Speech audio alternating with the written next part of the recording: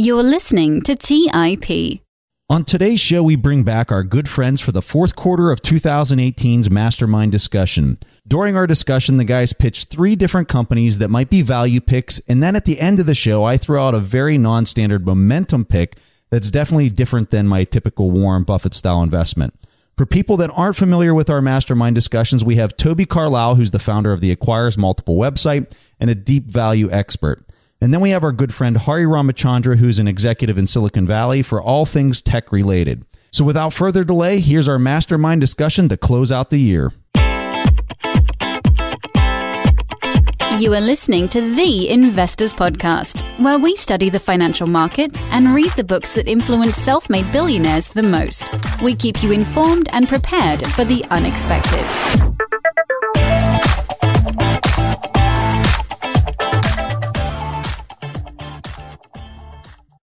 All right, welcome to the Investors Podcast. As usual, I'm accompanied by my co-host, Stig Broderson. My name is Preston Pish, and we're accompanied by our good friends, Toby Carlisle and Hari Ramachandra. Guys, welcome back to the show. Great to have you here. I know I always really look forward to these Mastermind discussions, so we're thrilled to have you back.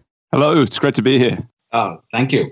We all sent out our picks for this quarter's Mastermind discussion. Do we have any volunteers to go first? I know we always debate over who's going to go first, but anyone who's really excited to talk about their pick?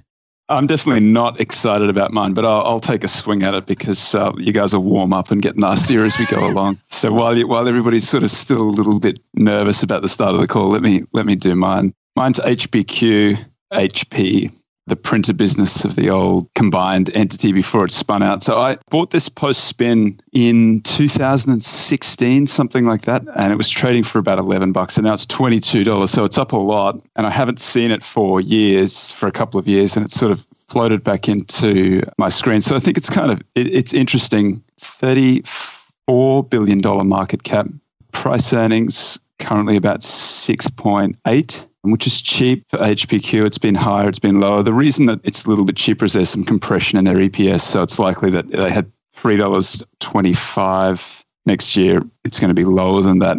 Throwing out plenty of free cash flow, paying a dividend, buying back stock. It's one of the reasons that I like this business. I think that they have a good attitude towards shareholders, so they do buy back stock, they do pay dividends, and I think that you're going to get a lot of the return out of this stock from shareholder-friendly maneuvers like that. 12% of the return over the last few years has come from those returns of capital, whether it be dividend or share buyback. And I think that will continue on because it seems to be throwing off cash and it seems to be doing pretty well. Price earnings at 6.8, say, is below the 5-year average and at a pretty substantial discount to every other stock in the index. And it's certainly below where it was last year and the year before.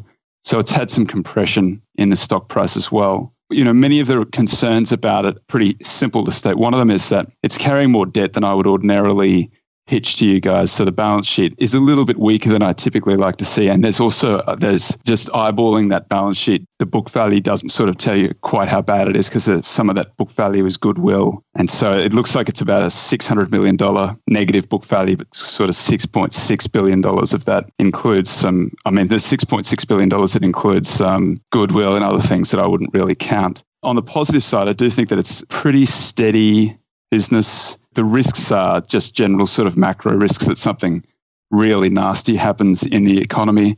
But HPQ's been around for a long time. They're making printers, hardware. It's the stuff that nobody really wants to be in anymore. But I think that this is kind of a muddle through business that'll just keep on muddling through. And I don't have great hopes for the returns, but I think that you can sort of make 8 to 10% over the next 5 years because I think the valuation, stock's currently trading at $22. I see valuations around $35. Even assuming a little bit of diminution in the earnings going backwards for a little bit here, I just think it's too cheap where it is. So I think that's about a 50% upside muddle through business where they're sort of looking after the shareholders with the proviso that the balance sheet's a little bit weak. And if we really see some nasty macro, then have to revisit it. That's my pick. You know, my only comment, Toby, is really kind of your last piece there is how you see the macro piece kind of playing into this. Because if we are, in fact, hitting a top right now and preparing for a recessionary period, I'm going to obviously talk a lot about that during my pick. But I'm kind of curious how this type of company performs during those periods of time.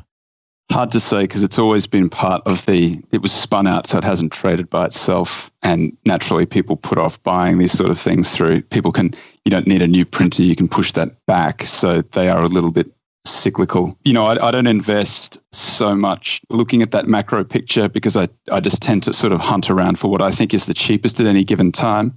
And I also run my portfolio long short, so I have some ugly stuff. I could have pitched you some shorts. I just don't want to be pitching shorts. I don't want to pitch a short that I might change my mind on in 3 months and then have somebody tell me like in 2 years' time, I'm still in that short. That would be a bad thing.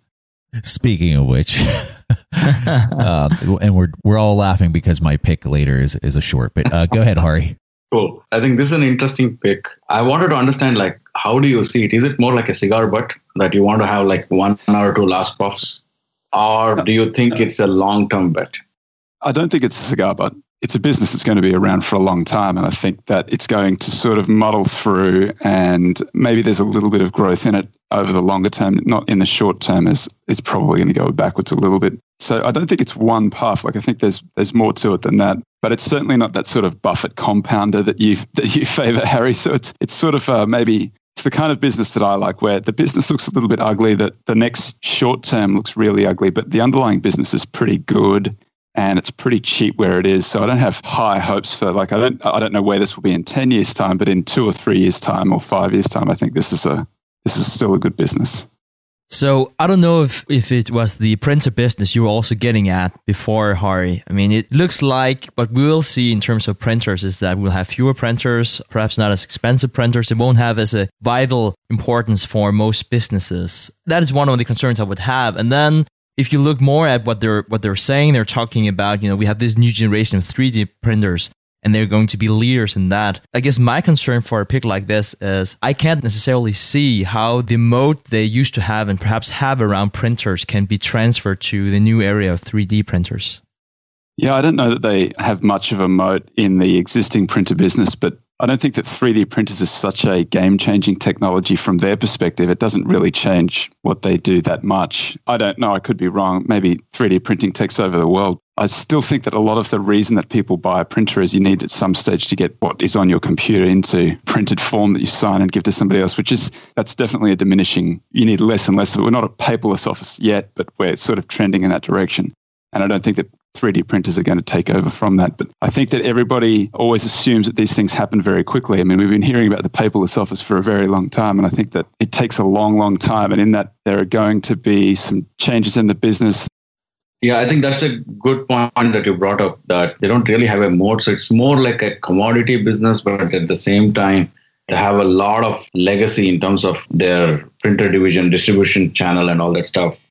For me, the only concern I have is the way I'm looking at it is like when we were talking about when Buffett invested in IBM, we were also thinking in the same lines that, there are short-term problems, but they might work out and then they're buying back their shares. So in the long term, it might be a good investment. My only concern would be that is this like a value trap? I kind of see it the same way as Hari. It kind of feels like a value trap. And I think it's important for people that are listening to this conversation that whenever you hear Toby talk about how he originally took his position in this, it was back whenever there was gains to be had. And a lot of those gains have actually occurred and matured. And I'm not one to really talk too much about the momentum piece on it, but it appears like a lot of the price action is starting to stall out on this. And I don't know if that's an indicator of what's to come or not, but it's not something that gets you real excited. So I don't know, Toby. I think it's important for people to understand that you got in this at a different period of time and you didn't necessarily buy it last week. To be fair, I bought it in 2016 and then I sold out of it about a year later. And I haven't looked at it since that period of time, but it came back into my screen more recently with this volatility. So it's trading at $22.01 right now, and it's off pretty substantially from, I think it topped out at $26.42. So it's down about 20% along with a lot of other businesses of this type. When I first bought it, it was post-spin, and everybody who's a value investor loves those post-spin things because nobody can sort of analyze them properly. And you just know that if you buy it, management's going to figure it out. It's going to work out. This is not that situation. It's a little bit more mature, but I do think that this is still, it's a tough market out there. There's a lot of overvalued companies. Those FANGs and a lot of those other businesses are extremely overvalued. So this is not an overvalued business, but you don't get undervalued businesses without a little bit of hair on them. And there is some hair on this business, and that there's sort of the metaphysical questions about how much people print in the future. Although printing doesn't make up a huge portion of their revenues, it's a business that it's easy to find all of the things that are wrong with it, but you've got to look at the fact that it is sort of undervalued where it is. I think it's not one that you compound away for 5 years, but I think it's one that gives a pretty steady return over 5 years. And another thing I would like to add, I'm really sorry that you actually went first, Toby, and we had all our frustration. We just put it on you here, the first pick of the show. No, I think it's a very interesting pick. I don't think there's so much wrong with it as such. This is not we talked about Google. I know that it had a big throwdown, but we actually talked about that last time. But it's not the Google that compounds with 20% a year with huge network effects. That's not what we're talking about. And that's also why, you see a company like HP that's trading at 7 times earnings.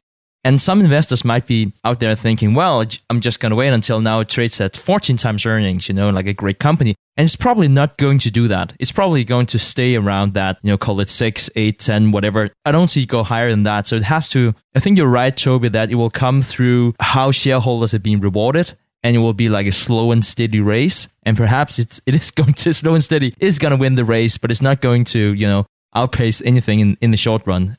Hari, I see you have a point. I want to also stand on what Toby said, like the paperless office and all these kind of trends I have seen, like even in the heart of the Silicon Valley, I still see myself, when I want to really read a design doc or a requirement spec, I still take a printout. It's because you're old, Harry. You don't put it on your iPad and walk over, Hari. I agree with Hari, and I don't buy into this whole 3D printing thing either. I mean, the 3D printing, I remember doing that whenever I was a college student a long time ago, and it's just not something that I think is going to be this revolutionary thing that's just going to burst out of nowhere, I think it's going to be cool, but I don't think that we've kind of figured out what it's for yet. Yeah, somebody will figure that out, but it's not obvious yet. All right. Anything else, guys? Or should we go to the next pack? I can go next. Toby has broken the ice now. I'm feeling a little bit more brave. So my pick for today is HDFC Bank, which is a private bank in India. One of the motivations for me was recently Buffett took a large stake in multiple banks. That was interesting to see. I think almost $14 billion, if I'm not mistaken.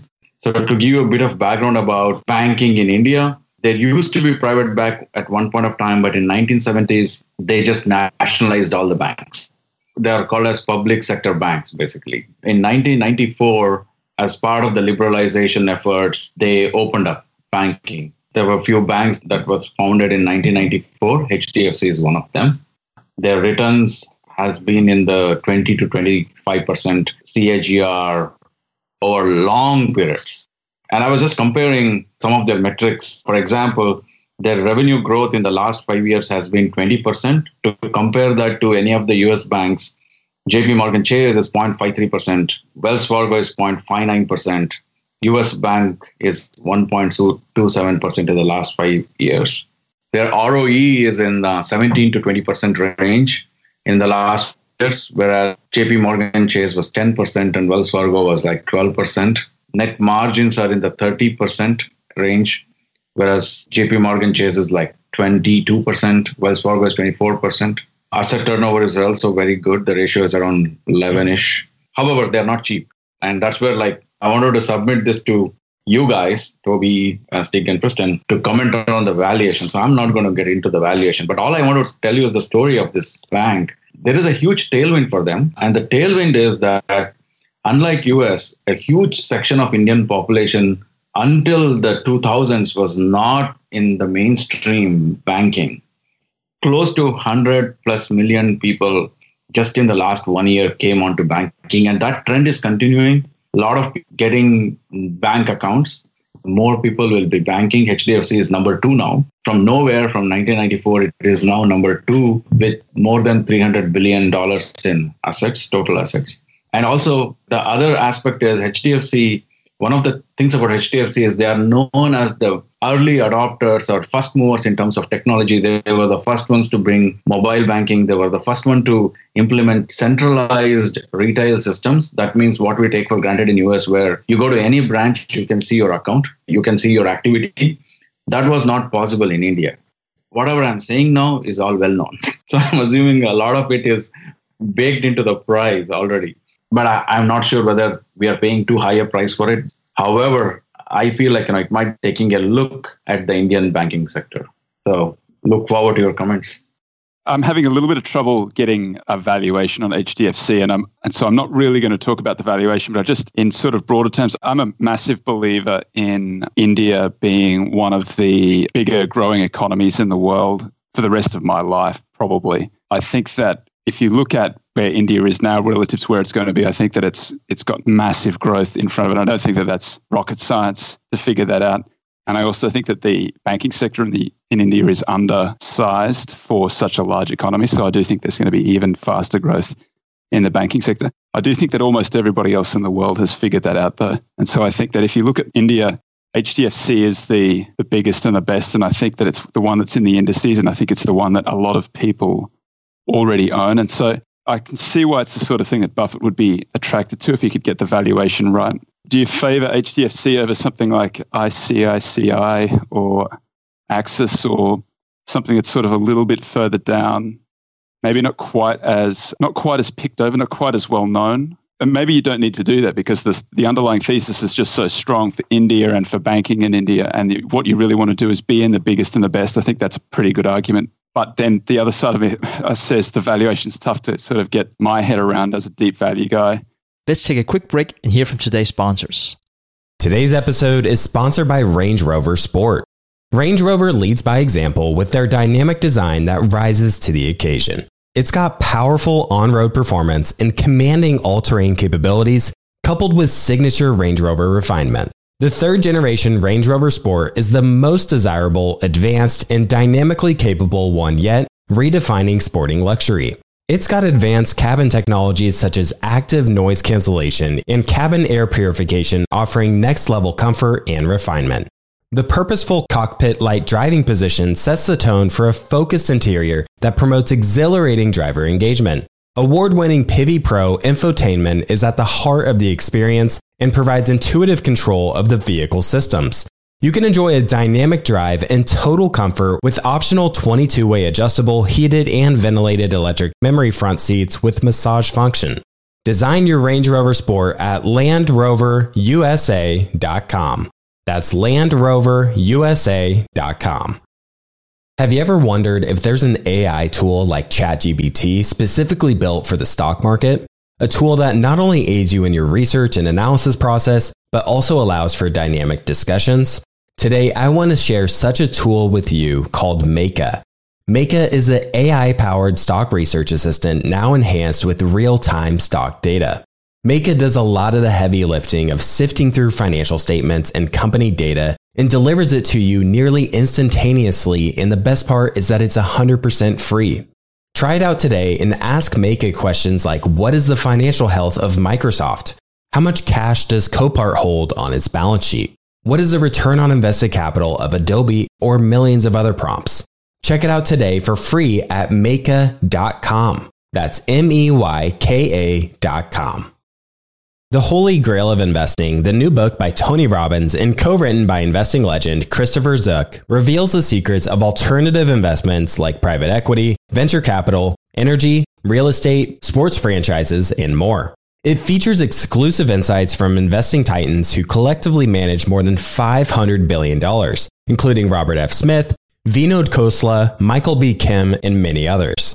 In the Holy Grail of Investing, you'll discover how to take advantage of the trillions flowing into private equity by becoming an owner of firms that actually manage the assets and share in the revenue they generate, how to take advantage of the 2 to 3 times higher returns of private credit as an alternative or complement to bonds, how to invest in the energy evolution and ride the wave of trillions in global investments, how investments in private real estate can work as an inflationary hedge and source of tax-efficient income, and how many of the world's greatest investors thrive in both good times and bad. The Holy Grail of Investing by Tony Robbins is available now wherever books are sold. All right, back to the show.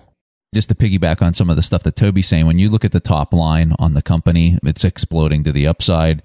But the other thing that you're also seeing at the same time is you're seeing the price to book.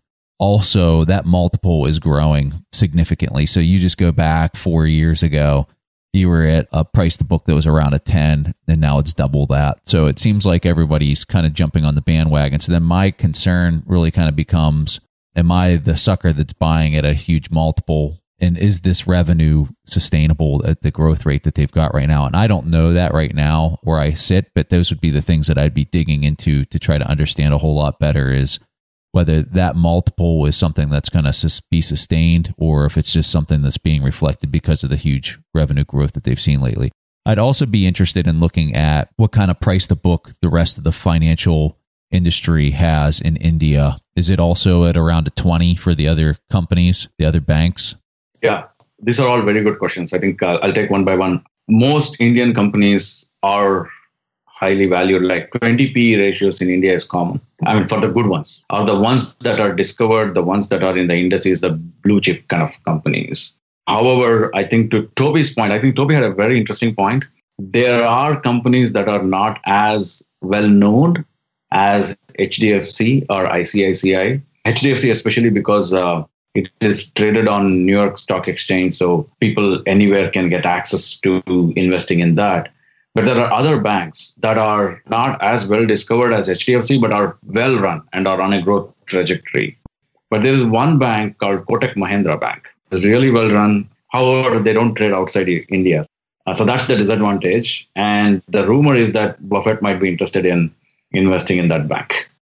Very interesting pick. And I think I would look more into how the bank is going to profit from the rising middle class. And the reason why I say that is, I know this was not the context you were saying this in, Hardy, whenever you said hundreds of million people being unbanked. Good point. Facebook could say the same thing about people that is not online. But the people who are not online are typically not the, where you get the most ad revenue. People who are unbanked in India now is not the people you're going to make money on, most likely for the next few decades. If you look at the rising middle class, like how is they making money? Are they making money from the housing market? That's a classical thing that they might do. What is the situation of that? So to get a better understanding of the debt they're sitting with, how is that financed? How does that work in India? For the record, I have no clue how that's going to work. How much is that is flowing back to the banks? So from this 7, 8, 10% rise in GDP we might see for some time, we would say, at least historically, if we're looking at developing countries, a lot of that will flow back to the banks. Would the same be the case here for a bank like HDFC? And then another thing I would like to put into the mix here, the political risk. You mentioned before that you have the banks who be nationalized. I know that this bank is classified as too big to fail. That's not really what I'm talking about. But what is happening if it's being nationalized again? Is that a real threat? How will you be bought out, if ever, by the government? And I'm sorry, I'm going to put another question into that, Hari. How is a company or a bank like this competing with government banks? What's the dynamic between those two? I guess that's another concern that I have. Your comment on the rising middle class and also the bottom population who are just coming online to banking was really valid, because I think banks will profit from the middle class. The Indian demographics is really positive for banks in the sense that if you look at most of the developed countries, especially in the Europe, you will see that the demographic pyramid is top heavy. That means a lot of old people, few middle-aged and few young people. So that means they're all in the savings mode or like retirement mode. India is in that perfect demography where it's a perfect pyramid.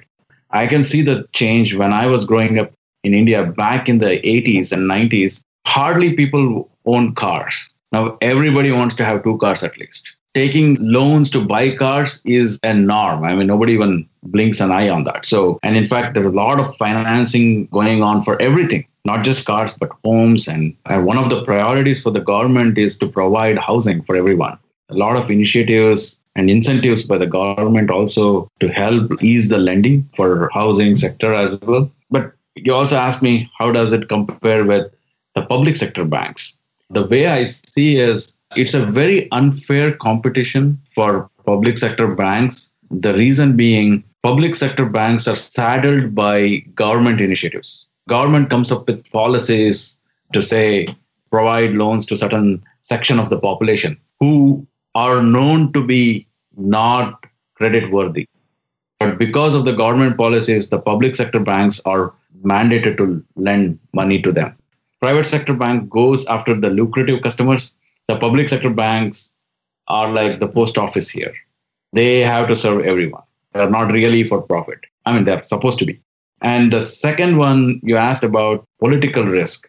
What if India nationalizes their banks again? That is a hard one, actually. I don't know. It has happened in the past.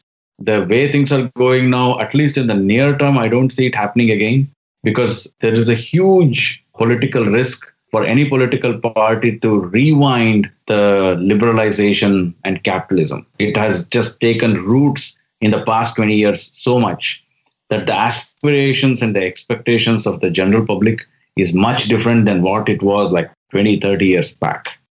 All right, so we're going to go ahead and have Stig throw out his pick. All right, guys. So my pick is Fonar. The stock ticker is FONR. I was really worried that you guys would come hard. So I chose one of the smallest companies I could ever find and hope you didn't have too many questions.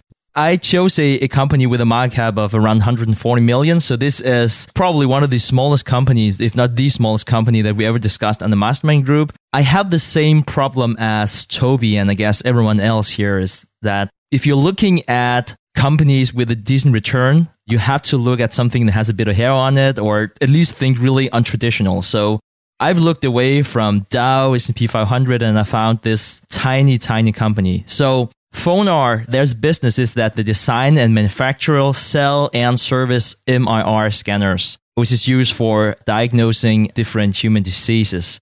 The founder was also the guy who invented the MRI scanner back in 1972. But even so, it's not necessarily because they have been the most successful. It is still trading at a very interesting multiple. It's trading at a P around 7, which is very similar to HP. And it has been profitable since 2011. You've seen a steady uptick in revenue. That has primarily come from the new business strategy of setting up their own centers, where they are doing the diagnosis and taking pictures too. I could say generally about the business, it is a huge investment to set up for healthcare providers. Costs typically range between $1 to $3 million, sometimes even higher.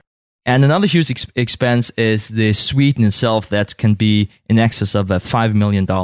In general, it's a growing market. The current market size for the scanners is around $6 billion. Fonar only has 82 million. They're definitely not a market leader in any way. They do not have a wide moat around what they do. And they're also very depending on the general spending on healthcare. So whenever I'm looking at how to value the company, I'm looking at different scenarios, either to include the historical growth of MRI scanners. I'll also be looking into what is the general increase in healthcare and also have a negative scenario.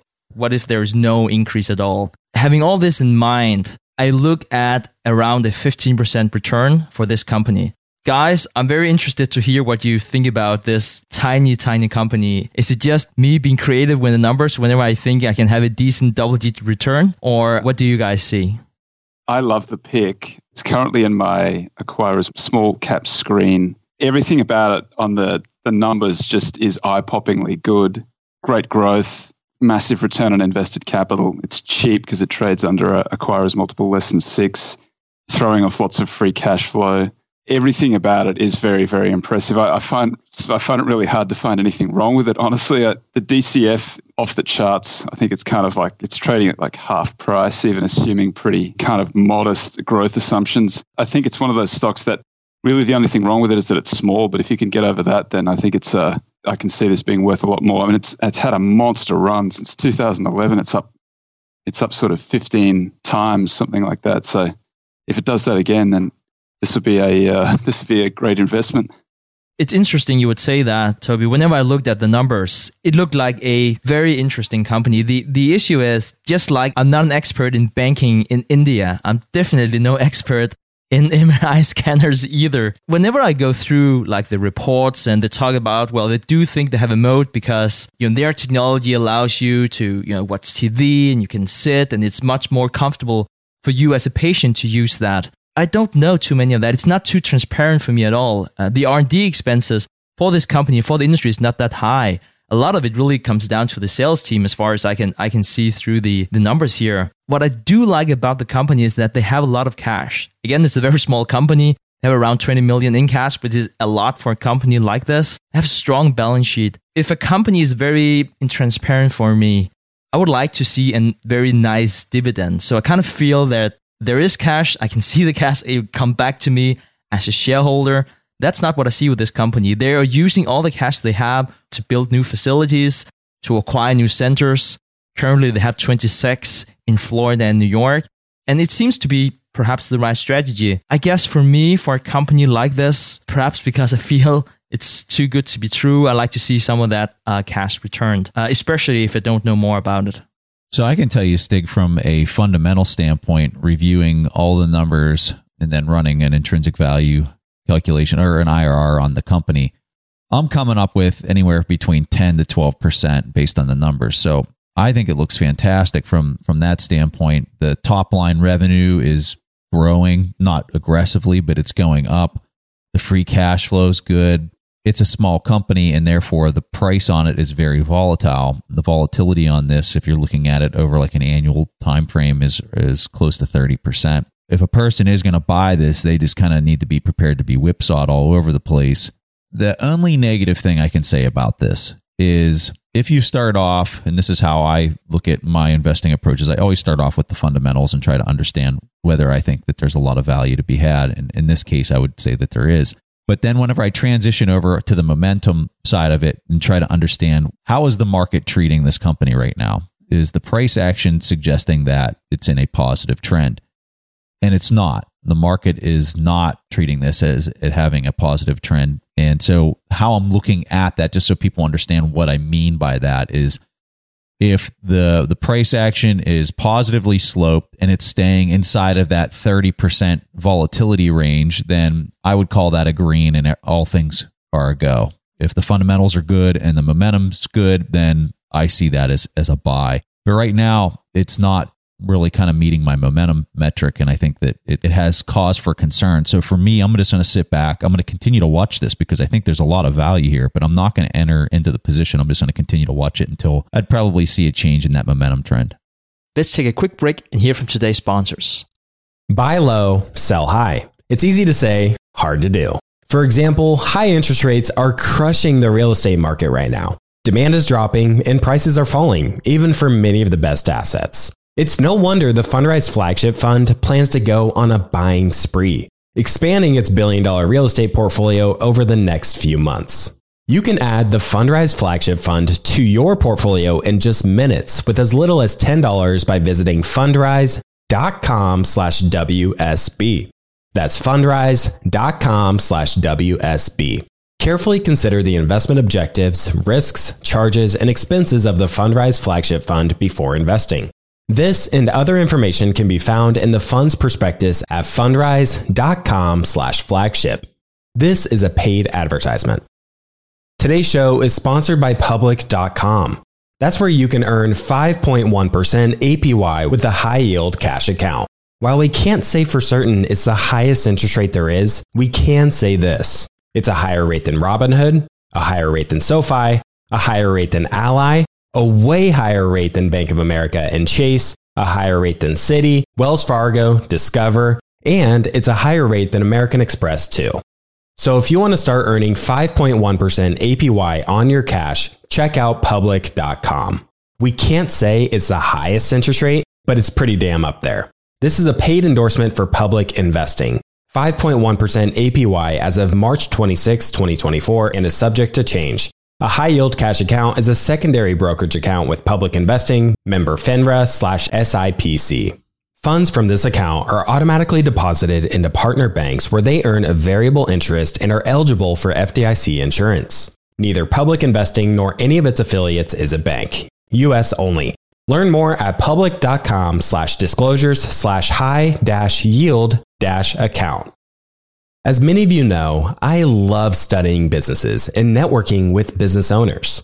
The more I've studied businesses, the more I've realized that starting and scaling your business is easier than ever because of companies like Shopify. Did you know that Shopify powers 10% of all e-commerce in the US?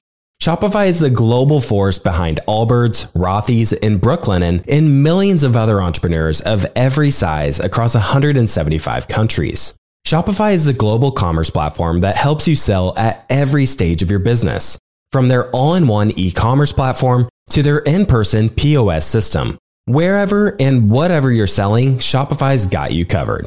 Shopify even helps you turn browsers into buyers with the internet's best converting checkout, up to 36% better compared to other leading commerce platforms. What I personally love about Shopify is that it's the turnkey solution to kickstart and grow your business, and they are totally committed to giving you the necessary tools to succeed as a business owner. Plus, they have an award-winning customer support team there to help you every step of the way. Because businesses that grow with Shopify. Sign up for a $1 per month trial period at shopify.com/WSB. That's all lowercase. Go to shopify.com/WSB now to grow your business no matter what stage you're in. That's shopify.com/WSB. All right, back to the show. Well, thanks for the comment, Preston. I'm really happy you always bring this piece about momentum. As value investors, it is really hard not to look at this general Warren Buffett kind of rule. If the valuation is right, just go ahead and buy it because you don't know what's going on. But perhaps you are right. Talking about that piece, you do see a bit of insider selling. It's not a lot. It's from the founder. So I'm not too concerned about that. So I just wanted to mention that. Also, that perhaps something one should take a look at. If you do see a negative trend for a very, very small company, it doesn't have a lot of volume. I think the average is around 10,000. So yeah, so something like that for a $20 company. Hari, any comments on your end?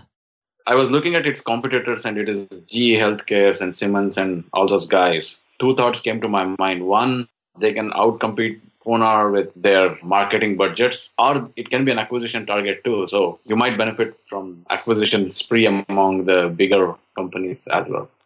It's a really good point. If you do look at the competitors, they are generally much bigger. It is, however, hard to get a really firm grasp of the MRR market, at least for me, because the way that if you look at, a company like GE, a huge competitor, and you have a company like Canon, huge companies, and it's not always as transparent what they're doing in that specific industry, which again leads me back to this idea of, with the kind of return that they're achieving right now, I would love to collect my 6-8% back in dividend or whatnot. If I could do that, I think it would take a lot of risk off on my end. I still feel that the valuation is very generous.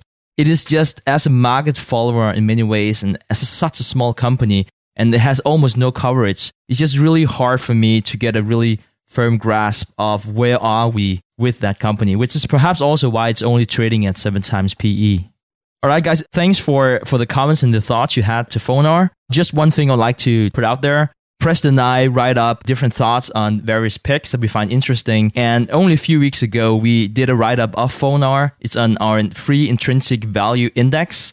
Everyone can just go and check that out on TIP Academy, or they can simply sign up at tipemail.com, and they'll automatically get signed up and have analysis like the one I'm providing here sent to the inbox.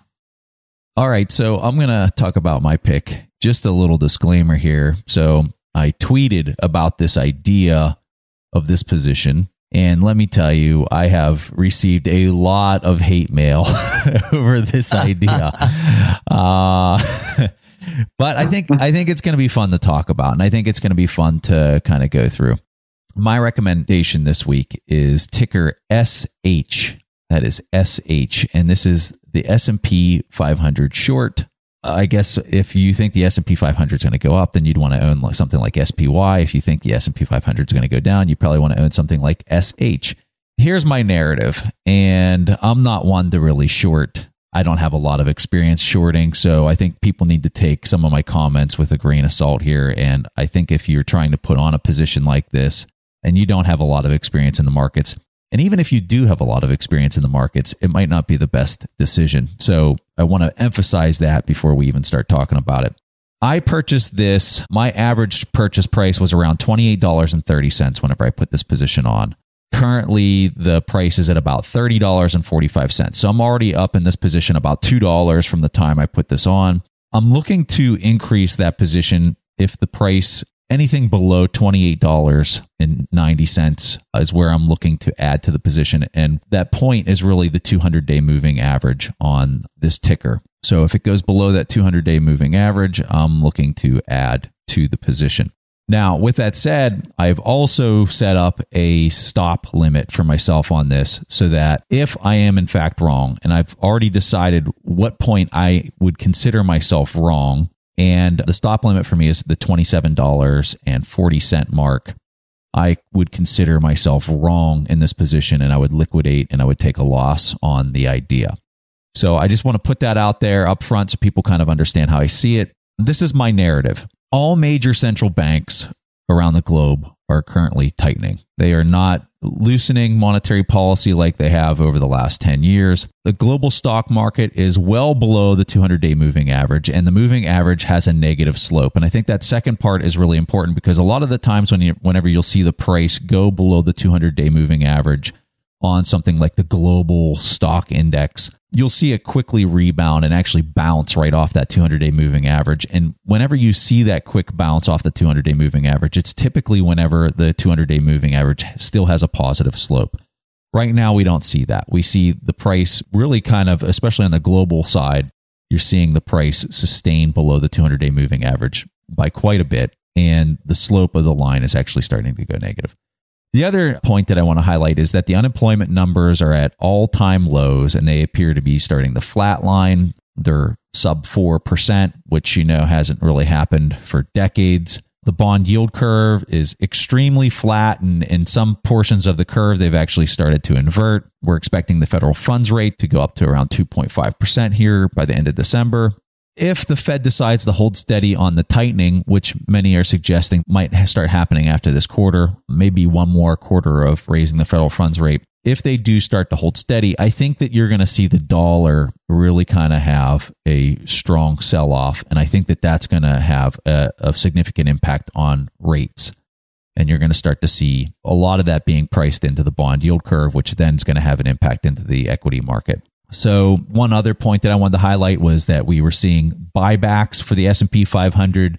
They've exceeded $620 billion for 2018, which, you go back to 2007, it was around $590 billion back then. So we're above that buyback level. And there's been no other time in the last basically 20 years where we've seen buybacks that high. So buybacks are typically an indicator of really good times and probably the peak of good times. We've seen the Shiller Cape ratio peak out at about 33. Today, it's back down to 28.7. My expectation is that that's not going to go back up higher than where we've seen it. I'm laying out a very bear case here. The hard part of getting this right is really kind of buying it. First of all, if this call is right, let's say that the market is going to go down. I think it's really hard for people to put the position on at the right times because the time to buy is whenever the market price is going to be really kind of accelerating up and it's going to be looking like you're wrong, like any position. And that's when you really need to be buying more of the shares. If we are in fact seeing a topping process and we're going to see a year or two or three of the market going down. So I think that that's the real challenge for people that would be putting this on. It's going to feel really comfortable to buy this on days where you have a 3% drop in the market. But that's probably the days you need to be maybe offloading some of the positions so that when it's going back up, that's when you need to be buying. And that's going to be really, really hard from a psychological standpoint. So that's my pitch. I don't have a lot of conviction in this position. I would say that if I had to stick a probability on it, I'd say that 55% sure that this might be right. I don't know, but it's not a lot. And I think that that's important for people to understand too, because as I'm I would call this dipping my toe in the water to kind of see whether this is a good idea or a very bad idea. If it goes past that stop limit that I had said previously, which for me is around $27.40. If it goes past that, I'm going to sell the position and just kind of reassess and maybe just, stay away from something like this. But if people do want to kind of track my thought process on this and how I continue to play it, I'll be talking about it more on Twitter. If I'm wrong, everyone can kind of sit around and get a good laugh at my expense, literally at my expense. I think it's a really good idea. And I'll just tell you why. I've done this similar analysis. You can look at the market in very simple terms as being trend and value. And if you look at it in terms of trend, the 200-day moving average or the 10-month moving average, same thing. If the 200-day is up, the market is up. If the market closes below the 200-day, the market is down. That's how complicated that analysis is. And then you can look at the Shiller PE when it's above and below average. So that gives you 4 states for the market: trending up and overvalued, or trending up and undervalued, trending down and undervalued, trending down and overvalued. So in those 4 states, it's no surprise to anybody, I'm sure, that if the market is trending up and undervalued, that's where you get the best returns. And the market since 1950 has managed to do 15.5% each year on average under those conditions. When the market is trending down and expensive, which is the current state that we are in, the market has averaged negative 1.3% per year under those conditions. Then the other 2 are sort of mixed. Trending up and expensive is actually 8.4%. Trending down and cheap is 6%.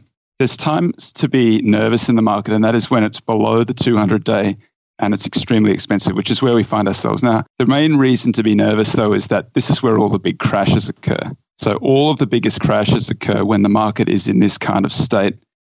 The thing to be sort of nervous about when you're putting a position like this on, I don't mind the instrument that Preston is using to invest in this, because you're putting a long position into SH.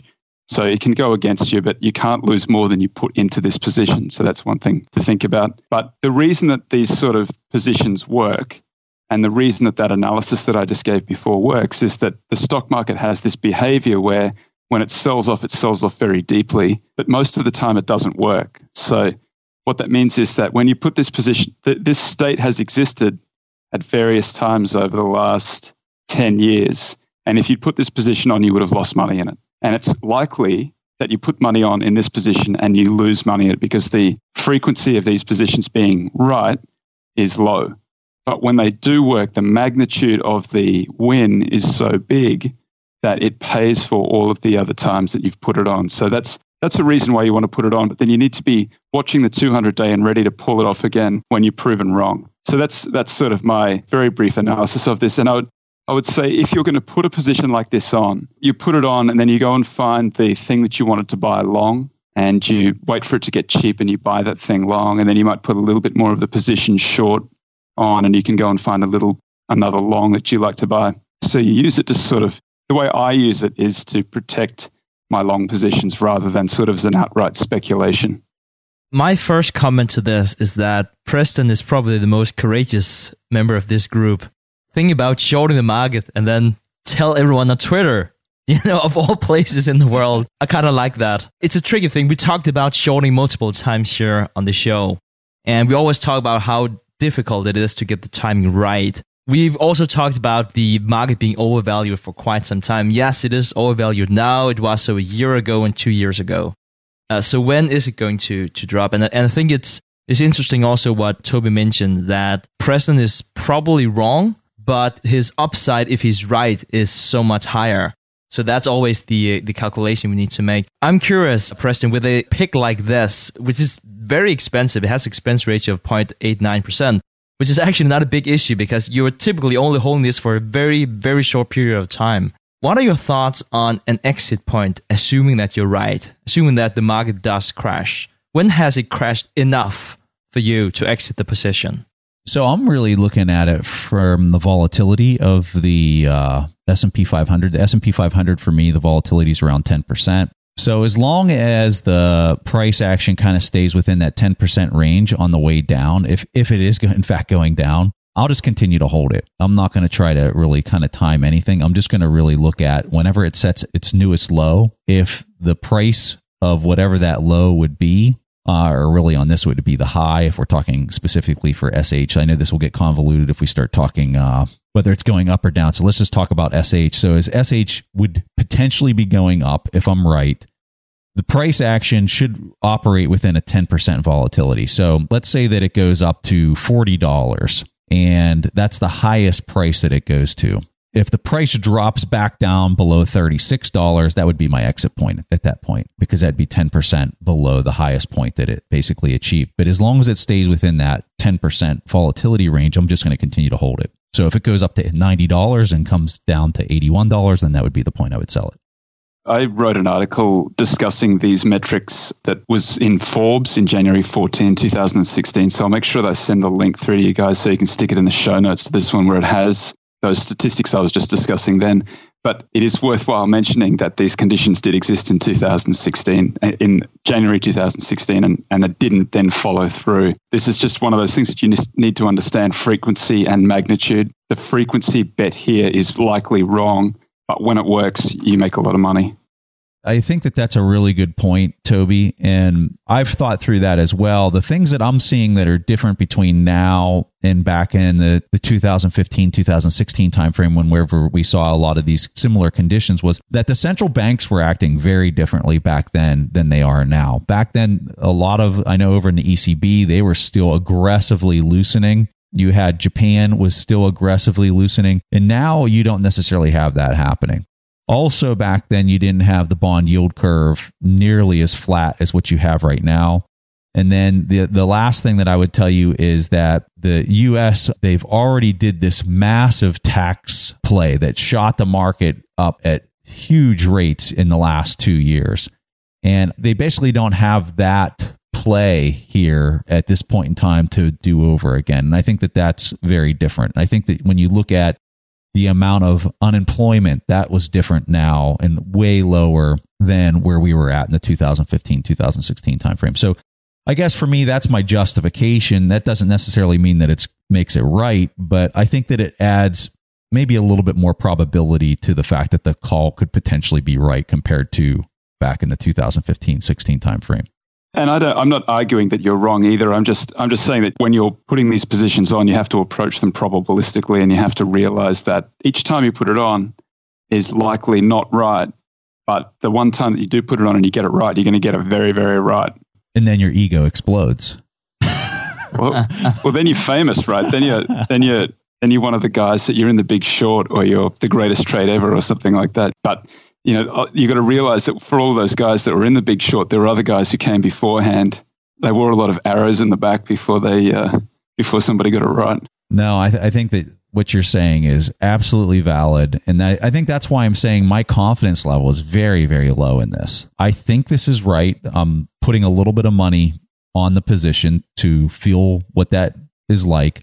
So far, it's been great because I kind of put it on at a good position. I'm a little bit ahead. And I think that helps me feel a little bit more comfortable talking about it, to be quite honest with you. But we'll see how things continue to progress. And I think it's really important that people understand that I have put a stop on the position that if price goes below the $27.40, I'm just going to liquidate out of it and then reassess and rethink about things. So, Hari? Would you suggest this as a insurance policy in general? Kind of have it all the time, so kind of have a hedge against your positions, long positions? I mean, I don't personally. I don't do it that way. No, you put it on only when you're below the 200-day. That's that particular trade. There are other trades that you could put on that are tail risk type trades that you can keep on all the time. But tail risk hedging has been extremely expensive for the last sort of 5 or 7 years. And there are a lot of people who've lost a lot of money. And a lot of the money went to that ETF XIV that eventually blew up. But that was exactly what Taleb was talking about when Taleb would have been on the other side of that XIV trade. I'm not saying that he did. I have that information. But he's looking out for those strategies that make a little bit of money all the time, but given enough volatility in the market, are going to vomit the whole lot back and more. Tail risk has been a very tough place to be for a long time. But there are going to be some famous tail risk investors who are going to get it right when the market does eventually blow up. Chris Cole at Artemis Capital is one of them. Not a well-known name now, but will be a well-known name sort of post the next blow-up. Well, we'll see what happens. I think it's fun to talk about it, and I think it's fun to document it. And I think that, there's a very strong possibility that this could be a bad position, but you know what? It's going to be a great learning example for everybody to observe if it is in fact wrong. So I think it'll be kind of a fun thing to kind of track and do. Well, I mean, the interesting thing is you're probably right, Preston, or you are right. The question is if you're going to be wrong before you are right. All right, Toby, go first. Tell people who you are. Tell everyone about some of the different things that you do out there. I'm an investor and an author. I run a website called acquirersmultiple.com, which has stock picks if you're interested in the strategy on the site. There's lots of blog posts and things like that. There's also a book available through Amazon called The Acquirers Multiple, which is a condensation, summary, simplification of 3 other books that I've written: Quantitative Value, Deep Value, and Concentrated Investing. The strategy is a deep value strategy looking for sort of private equity and activist type stock picks. So I like deeply undervalued positions where the business is a little bit busted, but there's a possibility that if you get some activist or private equity attention, or management just starts doing the right thing, buying back stock, whatever, it'll do better. It's been a really rough period of time. It's only been not working for about 10 years, but I'm hoping it'll start working sometime soon. Hari? I guess I'm the odd man out here. I'm the geek from the Silicon Valley hanging out with all these financial wizards. However, I learn a lot from you guys and others. And whatever I learn, I just write in my blog, the Bits Business, www.bitsbusiness.com. Happy to be in touch with you guys there or on Twitter. My handle is Hari Rama. So we'll have Toby and Hari's Twitter handle in the show notes. We'll also have links to their websites that they discuss there. So if you guys want to check that out, we highly encourage you to click on those links and check their information out. All right, guys, that was all that Preston and I had for this week's episode of the Investors Podcast. We'll see each other again next week. Thanks for listening to TIP. To access the show notes, courses, or forums, go to theinvestorspodcast.com. To get your questions played on the show, go to asktheinvestors.com and win a free subscription to any of our courses on TIP Academy. This show is for entertainment purposes only. Before making investment decisions, consult a professional. This show is copyrighted by the TIP Network. Written permission must be granted before syndication or rebroadcasting.